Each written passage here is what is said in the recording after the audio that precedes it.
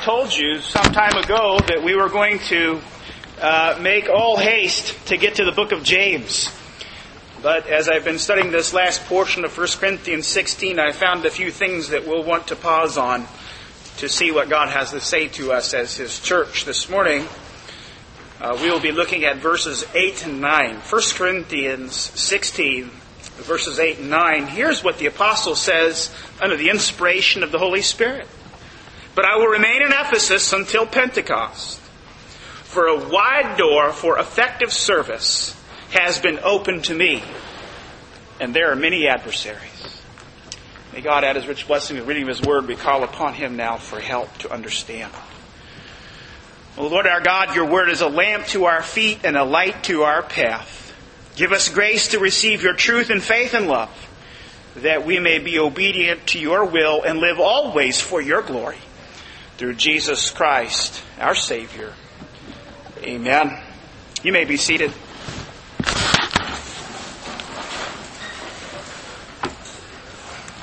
I didn't know I was going to have a perfect example or close to a perfect example right out of our window this morning. But I wanted to say this as I began to introduce the subject of our address this morning, that something positively electric happens when large crowds of people gather together for common purpose. What I had in my mind as an example of this might be a concert where you go to see your favorite band. Now, you can listen to your favorite band and their records or their 8-tracks or whatever it is you listen to them on, you like, at home. But there's nothing like actually going to see the performance yourself, where thousands of people who have this like-minded interest in this music gather together. Because it's electric. There is a wave of emotion that sweeps across the crowd. It's the feeling of being with thousands and thousands of people who enjoy the very same thing you do that makes it a riveting and gripping experience. I suppose you could illustrate the same concept from a political campaign rally where thousands of people gather together to hear an electric speaker unfold a particular political agenda. And as the speech unfolds, the crowds begin to rally together and galvanize a common purpose or a commitment to the truth. And they leave ready to go out into the world to win people to their cause. It builds momentum when people gather together and enjoy these powerful experiences. Well, the same thing has happened throughout the history of the church. In particular ages, at particular times, we've seen it happen where God has raised up crowds of thousands upon thousands in times of revival where people would enjoy the preaching of the Word. Notable examples are when people began to hear St. Chrysostom preach in the ancient church period. He was called the golden-tongued one because he was so eloquent in his ability to expound the Word of God that it was captivating and mesmerizing and spellbinding to all kinds of people. And so the church began to flourish and grow under his preaching. The same thing happened at the time of the Reformation as the great cathedrals were filled with people longing to hear the truth as they listened to expositors explain the Word of God, perhaps for the very first time in their own language. The time of the First Great Awakening here in America, thousands would gather, not just in churches, but even out in the open fields to hear Whitefield and Edwards and a whole host of preachers. Same phenomenon was experienced in the 19th century in the great Welsh revivals. All I'm trying to say is something happens when thousands of people, multitudes of people, gather together for a common purpose and unite around the truth. There are seasons of extraordinary blessing when God causes the preached word, what is ordinary, to be used in a very extraordinary fashion. Now, I'm thinking with you about this idea as I come to our text because that's precisely the phenomenon that the Apostle Paul describes here in verse 9. Except his verbiage is not revival, it's not reformation, it's not electric, it's not people movement. He simply says it's a wide door. But it carries the very same idea. And this morning we want to see together from the Word of God how God uses what is ordinary and adds an extraordinary blessing upon them as He pours out His Holy Spirit and blesses His church through the preaching of the Word of God to build up His kingdom. And that's what we want to think about this morning. And I want us to begin by piecing together a little bit of the timeline that we have here in our text so that we can tie this particular passage to Acts 19, which sheds light on this open door that Paul speaks of. Now, first of all, last week we noticed that the Apostle Paul was giving basic instructions to the churches of Corinth about taking up a collection for the poor who were in Jerusalem. And after relating some of those instructions, the apostle then laid out his travel itinerary. And he told the Corinthians that he had every intention to stop and to spend some time with them. But he said that before he came to them, in verse 5, he was going to go through Macedonia. And then after he went to Macedonia, he was going to come to Corinth, and then after that he was going to go to Jerusalem. So those are a series of very important factual points that help us to begin to put together the timeline that help us tie this passage to Acts 19. Because as you come to verse 8, you can see that the Apostle Paul was in Ephesus when he wrote this letter. He says, I will remain in Ephesus until Pentecost.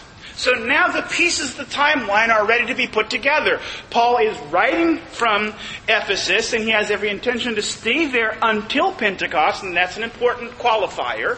And then he says after Pentecost, he's going to go to Macedonia, and he's going to spend some time passing through those upper regions in order to strengthen the churches.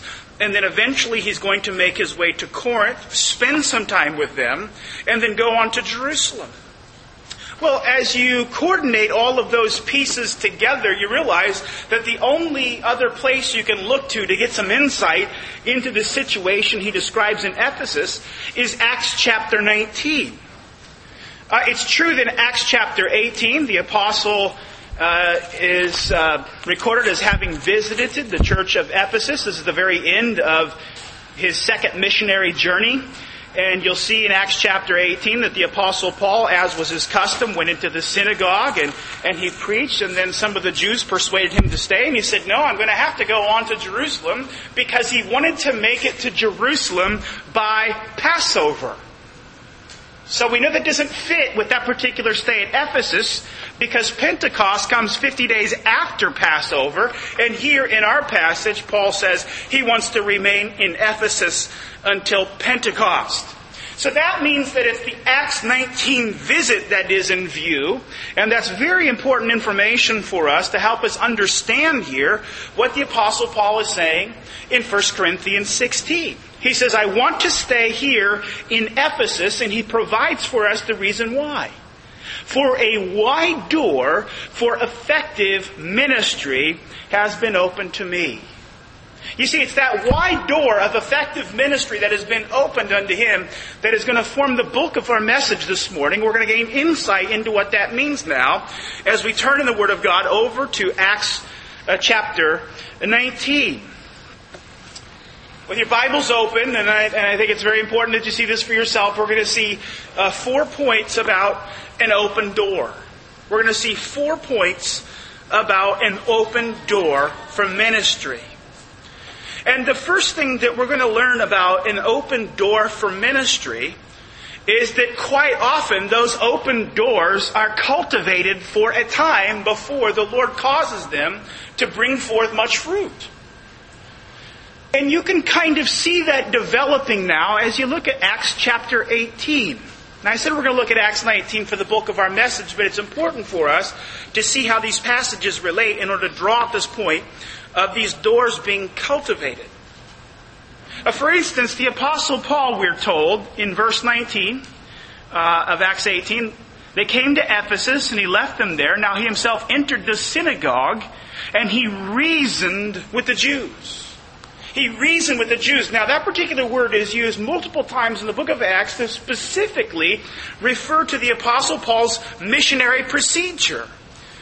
This same word is used of him repeatedly. He went into Athens and went to the synagogue and he reasoned with them in the synagogue. He went to Corinth in Acts chapter 18. He went to the synagogue and he reasoned with them in the synagogue. In Ephesus in Acts chapter 19, we're going to see the very same thing. He went to the synagogue and he reasoned with them.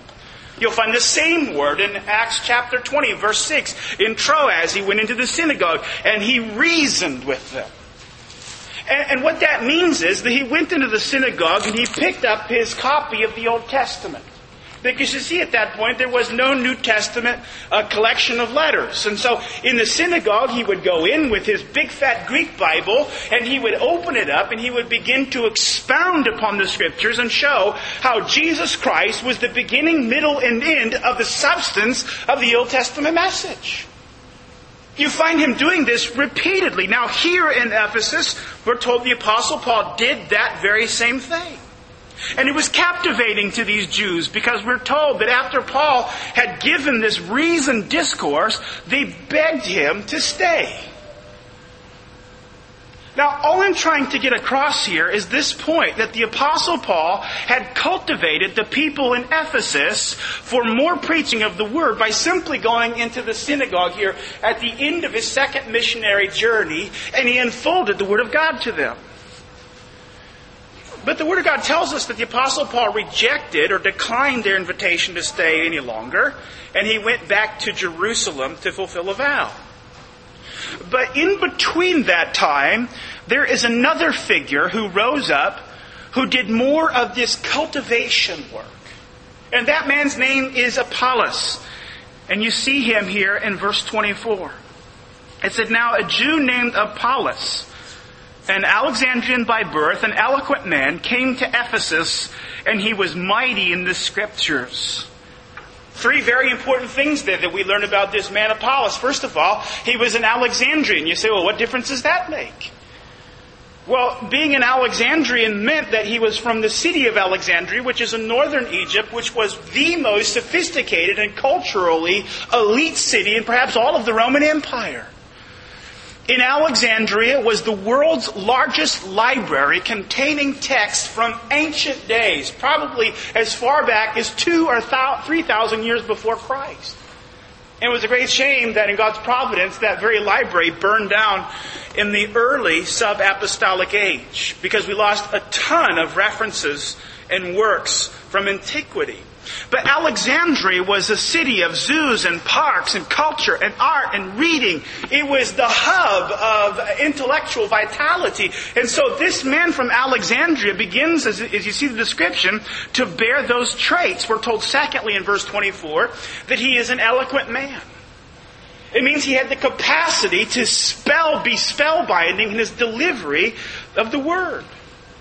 He was trained in the canons of rhetoric. He knew how to speak with polish and with flourish and rhetorical power.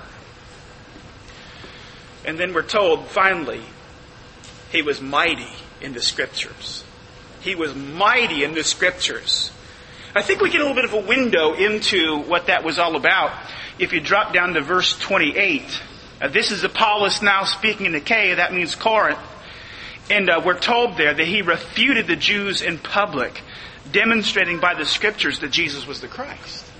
But you see, here is what it means that Paul was mighty in the Scriptures, or rather Apollos. What it means is that the Apollos was steeped and saturated in the message and in the knowledge of the Old Testament.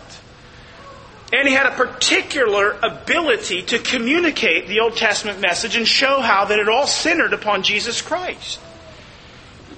And so, after the apostle left, he went into the synagogue, fervent in spirit, we're told, and he spoke accurately the things concerning Jesus.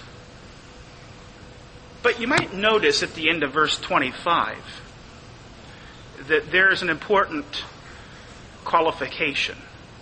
It says he was acquainted only with the baptism of John. Now that means that he had been somehow a disciple of John the Baptist. It means that he had received the baptism of John the Baptist. You remember that the baptism of John the Baptist was about a preparation for Jesus Christ. It was receiving baptism as a means of preparing oneself to cling to Jesus Christ as their only righteousness. It was a way of saying that I'm sinful. It was a way of identifying our sinfulness before the world in order to be prepared to receive the sinless one, Jesus Christ. But apparently Apollos had left Palestine before the public ministry of Christ, and it seems that he doesn't know that all of that was fulfilled in the cross and resurrection of Jesus Christ. And so the Word of God tells us that after he boldly spoke about Jesus from the Old Testament as the coming one, in verse 26 we're told that Priscilla and Aquila heard him. They took him aside and they explained to him the way of God more accurately. Well, the sense that we get is that after they clarified the fulfillment of all of his hopes and dreams in Jesus Christ and his shed blood and his resurrection, that they unleashed a tiger on the synagogues of Ephesus and Corinth. Because we get every indication that this man, with all of his eloquence, with all of his learning, with all of his vitality, with all of his understanding and wealth of knowledge of the Old Testament, went into the synagogues and he taught and he reasoned and he confronted the Jews with the knowledge of salvation. Now, all of that brings us over into Acts chapter 19, because that is the preparation work for the apostles' ministry in Ephesus. In verse 19, we're told, it happened while Apollos was in Corinth, Paul passed through the upper country and came to Ephesus, and he found some disciples. Now, it's curious that Luke calls them disciples because of what unfolds in verse 2. Paul said to them, "Did you receive the Holy Spirit when you believed?" And they said to him, "No, we have not even heard whether there is a Holy Spirit." And he said, "Into what then were you baptized?" And they said, "Into John's baptism."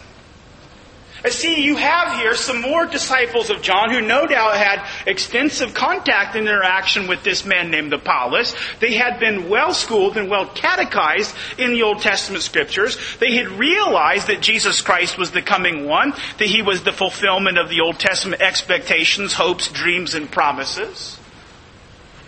But as we're told here in the Word of God, they were not aware of the fulfillment. That's the best way to take it when it says we haven't even heard there is a Holy Spirit. I cannot imagine that if they had been well instructed in the things of the Old Testament, they would be unaware of a Holy Spirit. It means that they were not aware of Christ's ascension into heaven and the outpouring of the Holy Spirit upon the church. And they were unaware of the baptism in the name of the Father and the Son and the Holy Ghost. And so you see here in verse 5, Paul baptized them in the name of the Lord Jesus. Now, I realize that's a lot of content. That's a lot of building up to the point that I'm trying to make here. But all I'm trying to say here is that there was a period over a year and a half to 2 years where these people in Ephesus were cultivated.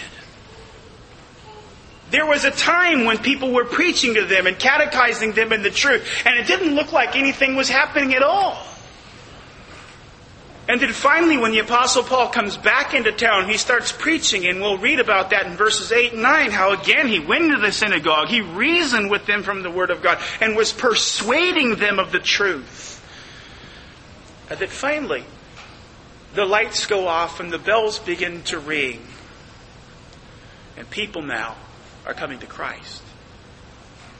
But you see, there was a period of cultivation, and one reason why I bring this up is because we're going to look at a moment at this concept of an open door and people flooding to hear the preaching of the Word of God. Churches bursting at the seam with all kinds of vitality and people and excitement and enthusiasm. I want us to realize that that kind of a phenomenon doesn't just drop out of the sky one day.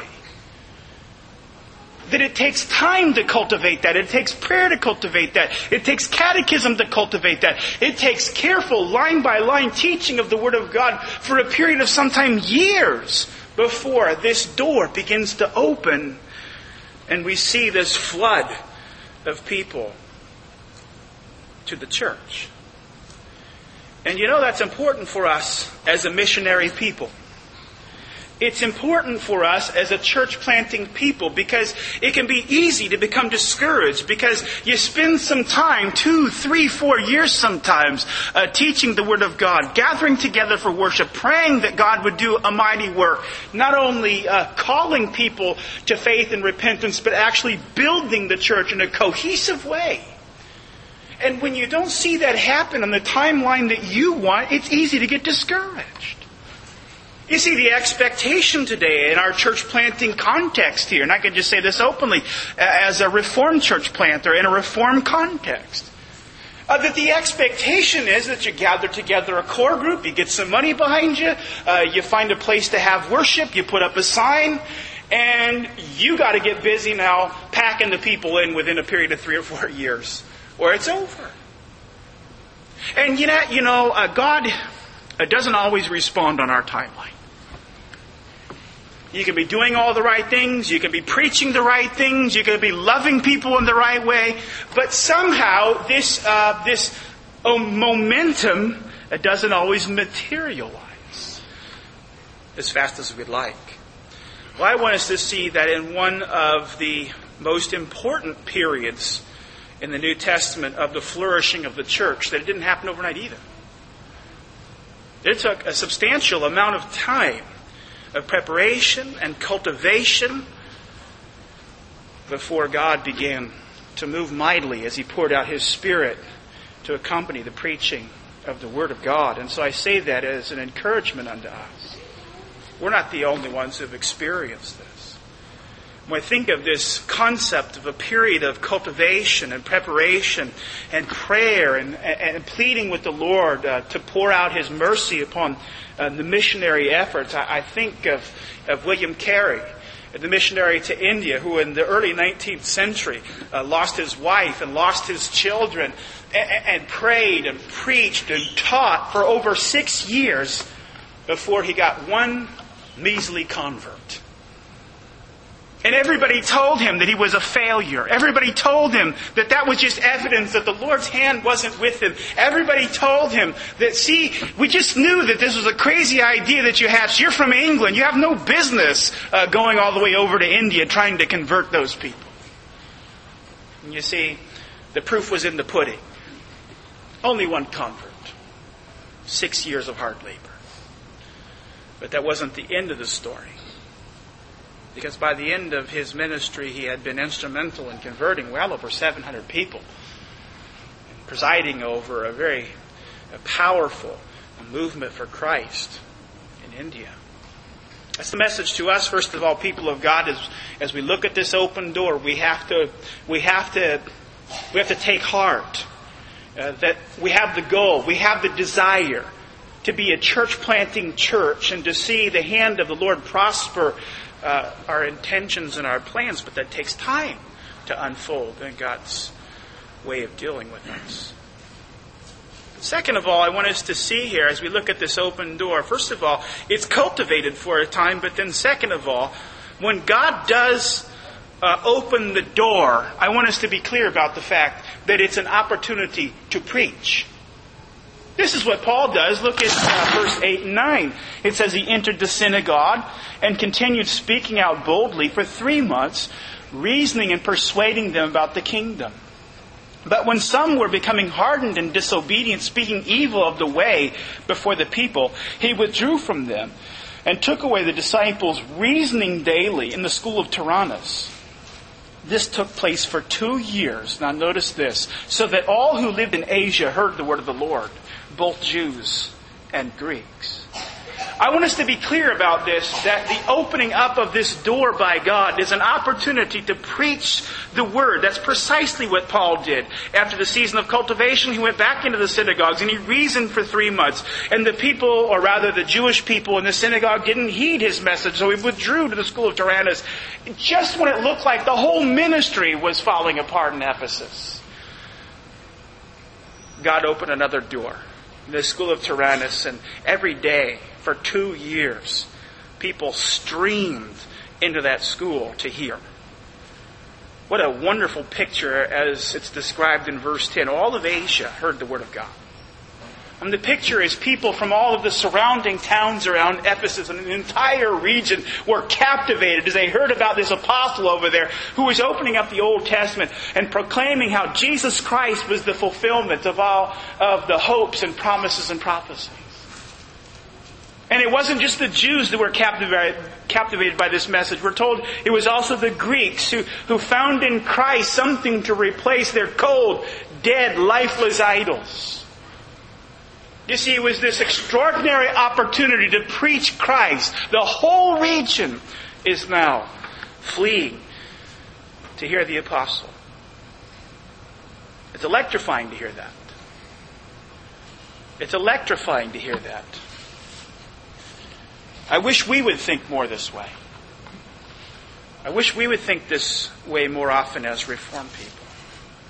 What would it be like to see people coming from the whole region around us? And I don't mean Northern California and Central California and maybe some people from Arizona. No, I mean from all of the surrounding towns here. From Placentia and Fullerton and Diamond Bar and La Puente and Rowland Heights and Hacienda Heights and all of the cities around us. What if all of a sudden the Word was unleashed with such power that people were streaming from all around us to hear the Word of God? Too often we get stuck in these ways of thinking that, we only need one Reformed church every 100 miles or so. Have everybody drive to that. That's not how the apostle thought. He planted strategically in major metropolitan centers. And the fingers of that gospel preaching went out to the surrounding regions. And churches were planted all over. But they are opportunities to preach. And one thing that I want to reinforce in us, and I know that this is going to sound like stuff that we've already heard over and over and over again in catechism. But it's preaching that is to be done when the doors are open. And there's a real lack of confidence in that. There are all kinds of church professionals who are so-called church growth experts who want to tell you that there's lots of different ways to tell people about Jesus. And I know that because I receive junk mail all the time telling me about it. I receive glossy brochures and special invitations to be a part of cutting-edge ministry seminars where I can learn how to use VeggieTales to grow a children's ministry in my church. Or maybe I can learn about how to bring in grade A Christian comedians and advertise it in the community so that people will come out and have a night of laughs and then hear about Jesus. And it reflects something. It reflects a losing of heart. That's what it does. It reflects a losing of heart that the preaching of the Word of God is the means that God uses to bring His elect to Himself. Whether we'd ever admit it or not as a church and as a broader evangelical Protestant community, we still, I think, believe this in our hearts that somehow we've advanced so far by the 21st century that this old means of preaching is just not adequate anymore. We've got to do something that really meets people where they're at. Well, it's discouraging, and I don't just mean in evangelicalism. It's permeating the whole way that Reformed church planting is done. Not that long ago, I received a letter from a prominent Reformed seminary talking about all the good things that were being done through the seminary. And one of the good things that was being done through the seminary is that they had a hand in planting a Presbyterian church in the South. And business was good. Business was good. Description was given of how this church has successfully reached out to its community. And the scene is set up where you walk into the church and in the back is coffee and donuts. I love coffee and donuts, by the way. I'm not against those. But you see, this was what was great about it. There was coffee and donuts, and then you walk from the back of the church into the worship area, and there's guitars and overheads and drums, and there's ways to sing music off the wall. There's cutting-edge worship, you see. And then the pastor used video clips from popular television shows to illustrate points from his sermon. And then the article reassured us all of this was being done to reach the unchurched. Oh, and in no way compromising the principles of the Word of God. I think this is a Presbyterian church. These are people who know the truth. These are the people who have it in their confessions that the preaching of the Word of God is the means by which Christ communicates His grace to His church. We have the Scriptures. As I look in Acts chapter 19, one of the most vibrant church planting mission stations, the Apostle Paul in Ephesus, I look in vain for coffee and donuts in the back wall of the church. I look in vain for guitars and praise bands in the auditorium. I look at vain for the Apostle Paul hiring people from the local Actors Guild in Ephesus to come put on dramatic skits to illustrate points in his sermons. It's not there. What I find here is this apostle who describes himself in a way that says people looked at him and didn't find him very appealing. He wasn't Mr. Charisma. He wasn't Mr. Personality. But what he did was he went to the front of the church and he took open his big Bible and he sat down, he explained the truth. And he trusted that if he did that and he told people about Jesus from the Word of God, that God would honor it. And that's what we take our marching orders from. And that's where our confidence has to be as a people. It's not our ideas that God uses to open up the doors. And open doors aren't opened up for us so that we can fill them up with our creativity.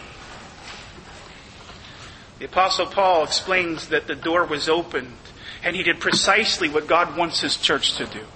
Preach. And he preached the Word of God.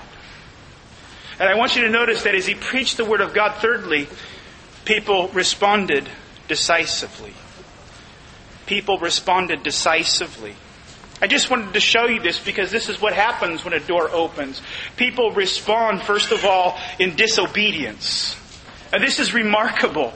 It's a remarkable moment of honesty and candor. Luke tells us in verse 9, but when some were becoming hardened and disobedient. You see, this is what happened when the Word of God was preached. Some people became hardened in heart. This is so interesting that it would be included in the Word of God because this is precisely what we don't include when we talk about the good things that are going on in the local church. Well, last Sunday, 14 people walked away hardened in heart. It just doesn't show up on the statistics sheet, trust me. But I love the candor here because what it tells us is this is what happens sometimes when the Word of God is proclaimed. Some people become hardened. They become aware of who they are. They realize that they are in opposition to God, that they are enemies to His kingdom, that they don't love His Christ. And when they hear Christ speaking in the Word, they recognize it. They just reject it. Because they don't want Him. They are not of His people. And so some were hardened.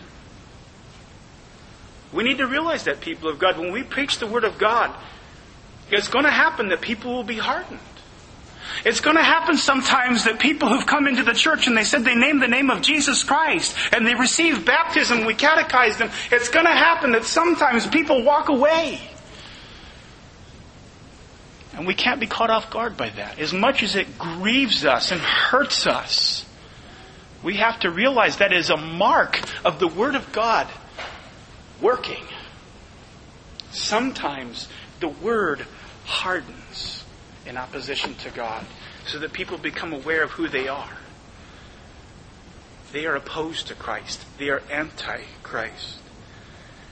But it's not all negative here, people of God, because look, in the rest of verse 9 it says He withdrew some of them and He took away the disciples. And then in the rest of the chapter, we read about this electrifying movement of people to the church. And you kind of can see here of the power of the preached word upon the lives of those who heard it. There was real change. If your Bibles are open, and I hope that they still are, Acts chapter 19, look down at verse 17. It said, "This became known to all, both Jews and Greeks who lived in Ephesus, and fear fell upon them all. And the name of the Lord was magnified. And many also of those who had believed kept coming, confessing, disclosing their practices. And many of those who practiced magic brought their books together, and they began burning them in the sight of everyone. And they counted up the price of them and found that it was 50,000 pieces of silver." Isn't that fascinating? Because here the apostle, or rather Luke, is explaining for us, here's the positive effect of the Word of God. Some people, when they hear the Word of God, are captivated by it. The Spirit brings it with power. They are regenerated, and they bring forth the fruit of real repentance. Fear fell upon them all. That's what happened when the Word of God was proclaimed. Fear fell upon them all, and they began confessing their sins and disclosing their practices. And you could tell that this has really affected them because they burned their books, and those books cost thousands of dollars.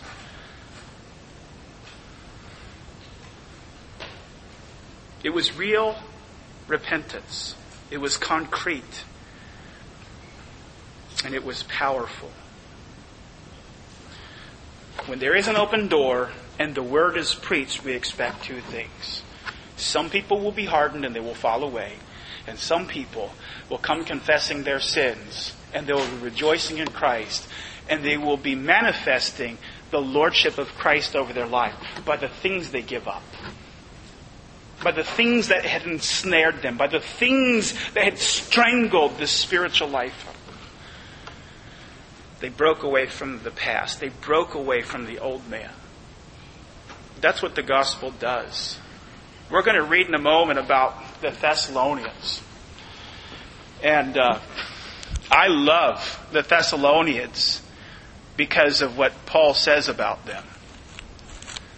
They turned from idols to the living and the true God. You see, this is what happens when the Word of God is proclaimed. This is what happens when the gospel is unleashed in power. People change. They change by the grace of God. I want to assure you this morning, if you're sitting here wondering about the gospel, does it matter? Is it just one more system of self-help? That we have concrete testimony and evidence from the very Word of God that the gospel alone is what changes. All the other self-help models simply replace one idol with another. That's it. But the gospel replaces idolatry with Jesus. That's what happens when the Word is proclaimed, when a door is open. Some are hardened, and some embrace Christ. And the Lordship of Christ is exercised over them as they give up their sins and seek their washing and pardon in Christ. Fourthly, how does this all happen? And I think this is what we want to know. How did it happen this way? How did it happen that this door opened up? And I'm going to give you two answers. I want to give you the answer about God's side. And then I want to give you the answer about our side. To see God's side, we have to turn over to 2 Thessalonians chapter 3. We're going to bounce in between two texts here in Thessalonians. I just want to let you know that in advance. You see, Paul doesn't explain all about how this door opened in that passage. But he gives us some real insight here in 2 Thessalonians and then back to 1 Thessalonians. Because I want you to see this for yourself in 2 Thessalonians chapter 3. The Apostle Paul says, "Brethren, pray for us that the Word of God will spread rapidly and be glorified, just as it did also with you." Here is the piece of information I want us to see. We're going to come back to the prayer side, which is our responsibility. But what I want to see on the front side of it is what God does. And what the Apostle Paul wants to have happen, he wants the Word of God, and I wish it was translated more literally. It says spread rapidly, but it says in the original, run. What a beautiful image. It's as if the gospel had feet on it. It's borrowed from the games where people would have foot races. The Apostle Paul makes up this metaphor whole cloth himself. And he says, this is what I visualize. This is what I dream of. This is what I long for as a missionary and as a church planter. I long for the Word of God to run. And now he gives us some help objectively understanding what he means by that. Just as it did also with you. Here's what Paul is saying. Let me give you a picture of what I mean by the Word of God running. He says, just as it did in your case. Well, that means we have to turn back to 1 Thessalonians 1 then, because Paul is referring back to the entrance of the gospel to Thessalonica. And we have a couple of snapshots here in chapter 1 which really help us see what Paul means when he says, just as it did with you. And remember now, we're pursuing, we're tracking down this word running swiftly. And you see, when the word came to Thessalonica and it ran swiftly, you can see the effects of that word in verses 8 and 9. It said the word of the Lord sounded forth from you, not only in Macedonia and Achaia, but also in every place your faith toward God has gone forth, so that we have no need to say anything. They themselves report about us what kind of reception we had with you, how you turned to God from idols to serve the living and true God. Here's the change. This is what it was like when the word ran swiftly in Thessalonica. It took them away from their idols. It led them to Jesus Christ, where they bowed the knee to Jesus Christ and His Lordship. And they ran unto Him for salvation and justification and eternal life. And then what happened? They were electric with the Word. Verse 8 says the word of the Lord sounded. In the original there, it has the image of a thunder and lightning storm. It reverberated, the noise and the power of the word reverberated across the city and the hillsides of Thessalonica. You see, because they changed so radically, and then they went and told everybody about it, so that the whole region was aware of the unleashing of the power of the gospel. See, that's what Paul is talking about. That's what it is when it runs swiftly. Now here's the question we have to ask. How does it do that? We'll look at verse 5. 1 Thessalonians 1:5. Our gospel did not come to you in word only, but also in power and in the Holy Spirit and with full conviction. You see, in the accounting for this Word of God running swiftly and affecting this dramatic and powerful change is this glorious juxtaposition. He says, our gospel did not come to you in word only. You see, sometimes the word does come in word only. Sometimes the word does come in word only. A person can sit down, hear the sermon, walk out unchanged. Was the word unpowerful? Did God fail? Well, here's what makes the word powerful. Not only is it powerful because it's inspired, but here is the key to the opening of the door and the word running swiftly. Paul says it's not in word only, but in power, that is in the Holy Spirit. You see here what Paul is saying is that the Lord poured out the Holy Spirit along with the Word. And this ordinary means of preaching accomplished an extraordinary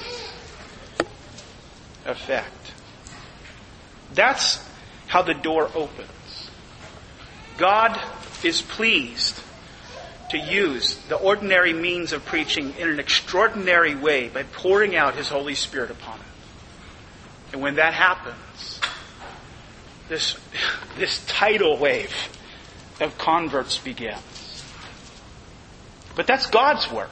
There's an objective divine side to this. The church preaches. The church does everything it can. It preaches the word clearly and accurately and well and winsomely and persuasively. The church models the love of Jesus Christ and loves people sincerely and honestly and prays for them and enters into them with their burdens and bears them and shares them. But you see, none of that makes the Word effective. What makes the Word effective is when God brings not just the preaching, but comes alongside it with the power of the Holy Spirit. And then Paul says, that's when the Word runs. God does that. And that accounts for how it could be that there were broken hearts all over the Roman Empire. How people who were steeped in the tradition of Judaism and the traditions of paganism, and how it could be that all of a sudden, all across the Roman Empire, within just 30 years of the death of Christ, were churches dotted all across the empire. It's an impossible thing to consider from a human perspective. But how did it do it? It happened because the Word didn't just go out only. The Holy Spirit brought it in power and caused it to run swiftly as God opened those doors for the Word to run. That has to be our confidence. It has to be in God that He will do this work. But there's also our side to it.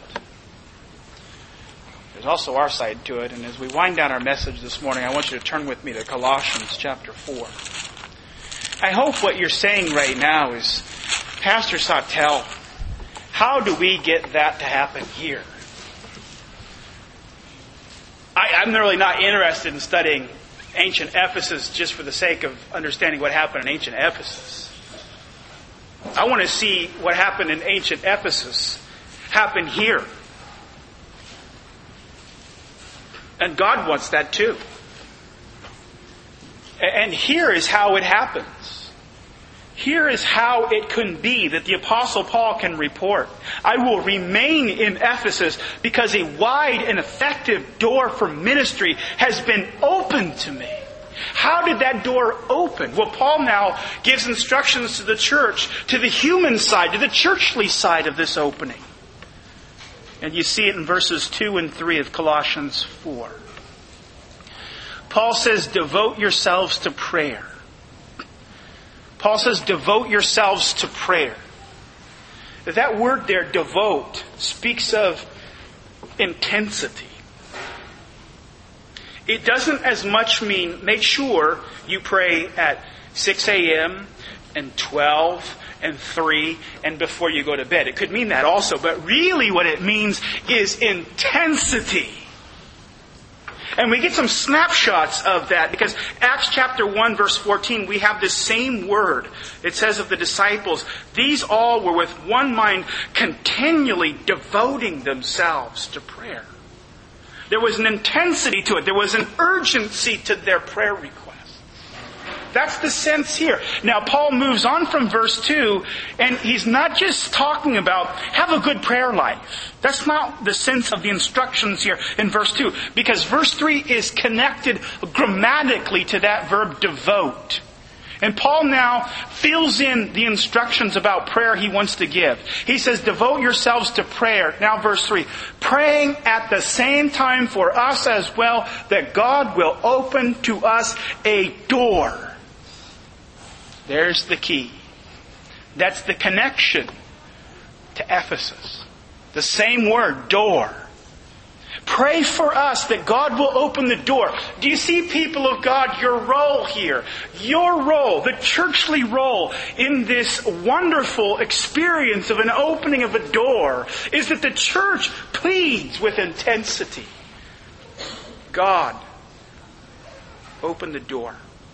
It's the same admonition that Paul gave in 2 Thessalonians chapter 3 when he said, pray for us, that the Word of God would run. This is our side. This is what the church is called to do. Pray. Pray that God would open that door. People of God, I've gone way over this morning and I realize that. I just want us to bear in mind that we have an obligation here as His people, as missionaries, as church planters, that we take Paul seriously here in this command. We as God's people ought to long for the open door. We ought to long to see the fruit of an open door. Our heart's passion ought to be that the lost would come to Jesus Christ. Lives would be gripped by the gospel and changed. The doors of the kingdom of God would swing wide open.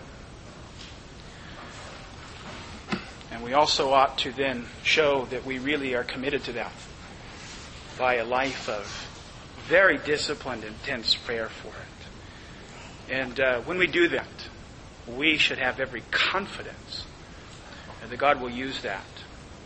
He will honor that.